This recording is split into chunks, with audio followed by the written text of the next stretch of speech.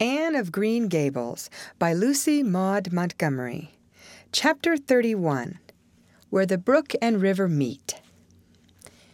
Anne had her good summer and enjoyed it wholeheartedly. She and Diana fairly lived outdoors, reveling in all the delights that Lover's Lane and the Dryad's Bubble and Willowmere and Victoria Island afforded. Marilla offered no objections to Anne's gypsyings. The Spencervale doctor, who had come the night Minnie May had the croup, met Anne at the house of a patient one afternoon early in vacation, looked her over sharply, screwed up his mouth, shook his head, and sent a message to Marilla Cuthbert by another person. It was, "Keep that red-headed girl of yours in the open air all summer, and don't let her read books until she gets more spring into her step." This message frightened Marilla wholesomely. She read Anne's death warrant by consumption in it unless it was scrupulously obeyed. As a result, Anne had the golden summer of her life as far as freedom and frolic went.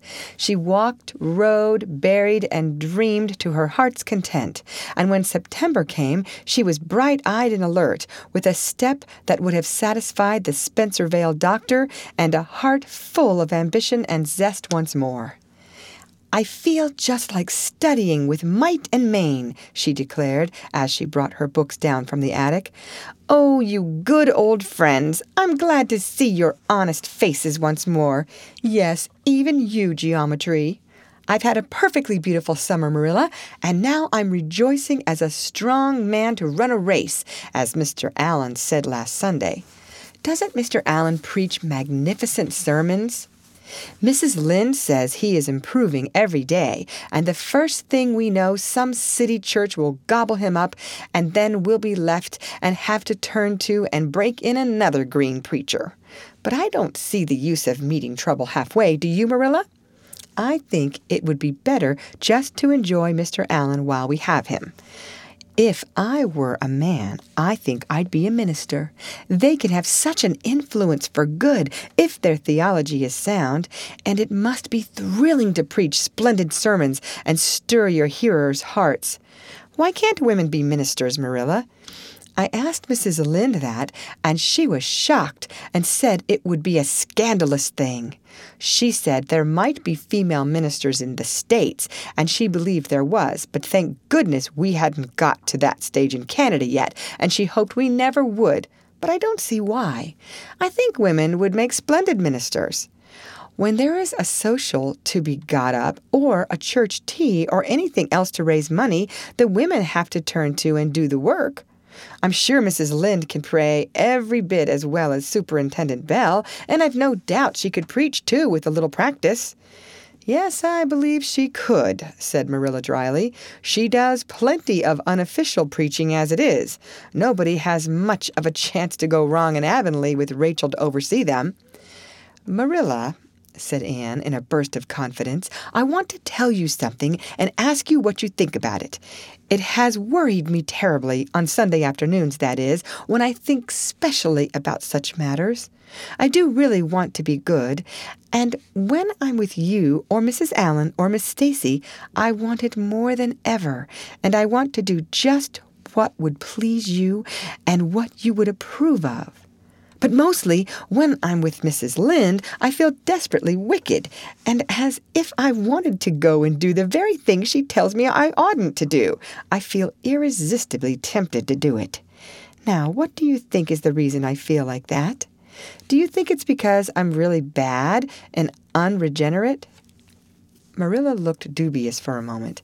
Then she laughed. "If you are, I guess I am too, Anne, for Rachel often has that very effect on me. I sometimes think she'd have more of an influence for good, as you say yourself, if she didn't keep nagging people to do right." "There should have been a special commandment against nagging. But there, I shouldn't talk so. Rachel is a good Christian woman, and she means well. There isn't a kinder soul in Avonlea, and she never shirks her share of work." "I'm very glad you feel the same," said Anne decidedly. "It's so encouraging. I shan't worry so much over that after this, but I dare say there'll be other things to worry me. They keep coming up new all the time, things to perplex you, you know? You settle one question, and there's another right after. There are so many things to be thought over and decided when you're beginning to grow up. It keeps me busy all the time thinking them over and deciding what is right. It's a serious thing to grow up, isn't it, Marilla? But when I have such good friends as you and Matthew and Mrs. Allen and Miss Stacy, I ought to grow up successfully, and I'm sure it will be my own fault if I don't. I feel it's a great responsibility because I have only the one chance. If I don't grow up right, I can't go back and begin over again. I've grown 2 inches this summer, Marilla. Mr. Gillis measured me at Ruby's party. I'm so glad you made my new dresses longer. That dark green one is so pretty, and it was sweet of you to put on the flounce. Of course, I know it wasn't really necessary, but flounces are so stylish this fall, and Josie Pye has flounces on all her dresses. I know I'll be able to study better because of mine. I shall have such a comfortable feeling deep down in my mind about that flounce. It's worth something to have that, admitted Marilla. Miss Stacy came back to Avonlea School and found all her pupils eager for work once more. Especially did the Queen's class gird up their loins for the fray, for at the end of the coming year, dimly shadowing their pathway already, loomed up that fateful thing known as the entrance, at the thought of which one and all felt their hearts sink into their very shoes. Suppose they did not pass! That thought was doomed to haunt Anne through the waking hours of that winter, Sunday afternoons inclusive, to the almost entire exclusion of moral and theological problems. When Anne had bad dreams, she found herself staring miserably at pass lists of the entrance exams, where Gilbert Blythe's name was blazoned at the top and in which hers did not appear at all. But it was a jolly busy, happy, swift-flying winter. Schoolwork was as interesting, class rivalry as absorbing as of yore. New worlds of thought, feeling, and ambition, fresh, fascinating fields of unexplored knowledge seemed to be opening out before Anne's eager eyes. Hills peeped o'er hills, and Alps on Alps arose. Much of all this was due to Miss Stacy's tactful, careful, broad-minded guidance. She led her class to think and explore and discover for themselves and encouraged straying from the old beaten paths to a degree that quite shocked Mrs. Lynde and the school trustees, who viewed all innovations on established methods rather dubiously. Apart from her studies, Anne expanded socially, for Marilla, mindful of the Spencervale doctor's dictum, no longer vetoed occasional outings. The debating club flourished and gave several concerts. There were 1 or 2 parties almost verging on grown-up affairs. There were sleigh drives and skating frolics galore. Between times, Anne grew, shooting up so rapidly that Marilla was astonished one day when they were standing side by side to find the girl was taller than herself. "Why, Anne, how you've grown!" she said, almost unbelievingly. A sigh followed on the words. Marilla felt a queer regret over Anne's inches. The child she had learned to love had vanished somehow, and here was this tall, serious-eyed girl of 15 with the thoughtful brows and the proudly poised little head in her place. Marilla loved the girl as much as she had loved the child, but she was conscious of a queer, sorrowful sense of loss. And that night, when Anne had gone to prayer meeting with Diana, Marilla sat alone in the wintry twilight and indulged in the weakness of a cry. Matthew, coming in with a lantern, caught her at it and gazed at her in such consternation that Marilla had to laugh through her tears. "I was thinking about Anne," she explained. "She's got to be such a big girl, and she'll probably be away from us next winter. I'll miss her terrible." "She'll be able to come home often," comforted Matthew, to whom Anne was as yet and always would be the little eager girl he had brought home from Bright River on that June evening 4 years before. "The branch railroad will be built to Carmody by that time. It won't be the same thing as having her here all the time," sighed Marilla gloomily, determined to enjoy her luxury of grief uncomforted. "But there, men can't understand these things." There were other changes in Anne, no less real than the physical change. For one thing, she became much quieter. Perhaps she thought all the more and dreamed as much as ever, but she certainly talked less. Marilla noticed and commented on this also. "You don't chatter half as much as you used to, Anne, nor use half as many big words. What has come over you?" Anne colored and laughed a little as she dropped her book and looked dreamily out of the window, where big fat red buds were bursting out on the creeper in response to the lure of the spring sunshine. "I don't know.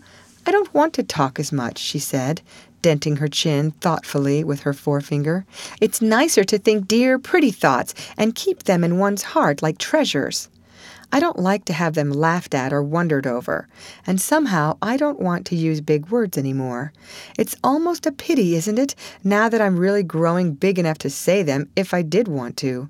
It's fun to be almost grown up in some ways, but it's not the kind of fun I expected, Marilla.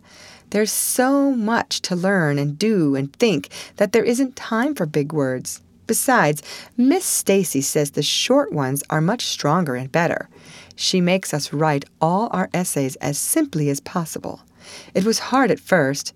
I was so used to crowding in all the fine big words I could think of, and I thought of any number of them. But I've got used to it now, and I see it's so much better." "What has become of your story club? I haven't heard you speak of it for a long time." "The story club isn't in existence any longer. We hadn't time for it, and anyhow, I think we had got tired of it. It was silly to be writing about love and murder and elopements and mysteries. Miss Stacy sometimes has us write a story for training in composition, but she won't let us write anything but what might happen in Avonlea in our own lives, and she criticizes it very sharply and makes us criticize our own, too. I never thought my compositions had so many faults until I began to look for them myself. I felt so ashamed I wanted to give up altogether, but Miss Stacy said I could learn to write well if I only trained myself to be my own severest critic, and so I am trying to." "You've only 2 more months before the entrance," said Marilla. "Do you think you'll be able to get through?" Anne shivered. "I don't know. Sometimes I think I'll be all right, and then I get horribly afraid.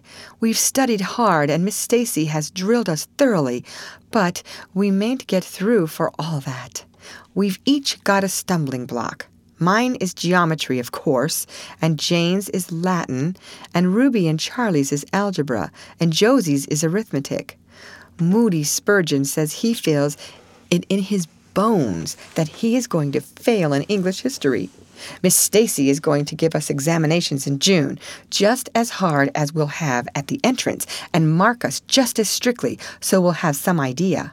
I wish it was all over, Marilla. It haunts me. Sometimes I wake up in the night and wonder what'll I do if I don't pass." "Why, go to school next year and try again," said Marilla unconcernedly. "Oh, I don't believe I'd have the heart for it. It would be such a disgrace to fail, especially if the others passed. And I get so nervous in an examination that I'm likely to make a mess of it. I wish I had nerves like Jane Andrews. Nothing rattles her." Anne sighed, and dragging her eyes from the witcheries of the spring world, the beckoning day of breeze and blue, and the green things upspringing in the garden, buried herself resolutely in her book. There would be other springs, but if she did not succeed in passing the entrance, Anne felt convinced that she would never recover sufficiently to enjoy them. End of chapter. Read by Lorraine Montgomery for Lit2Go on the web at fcit.usf.edu.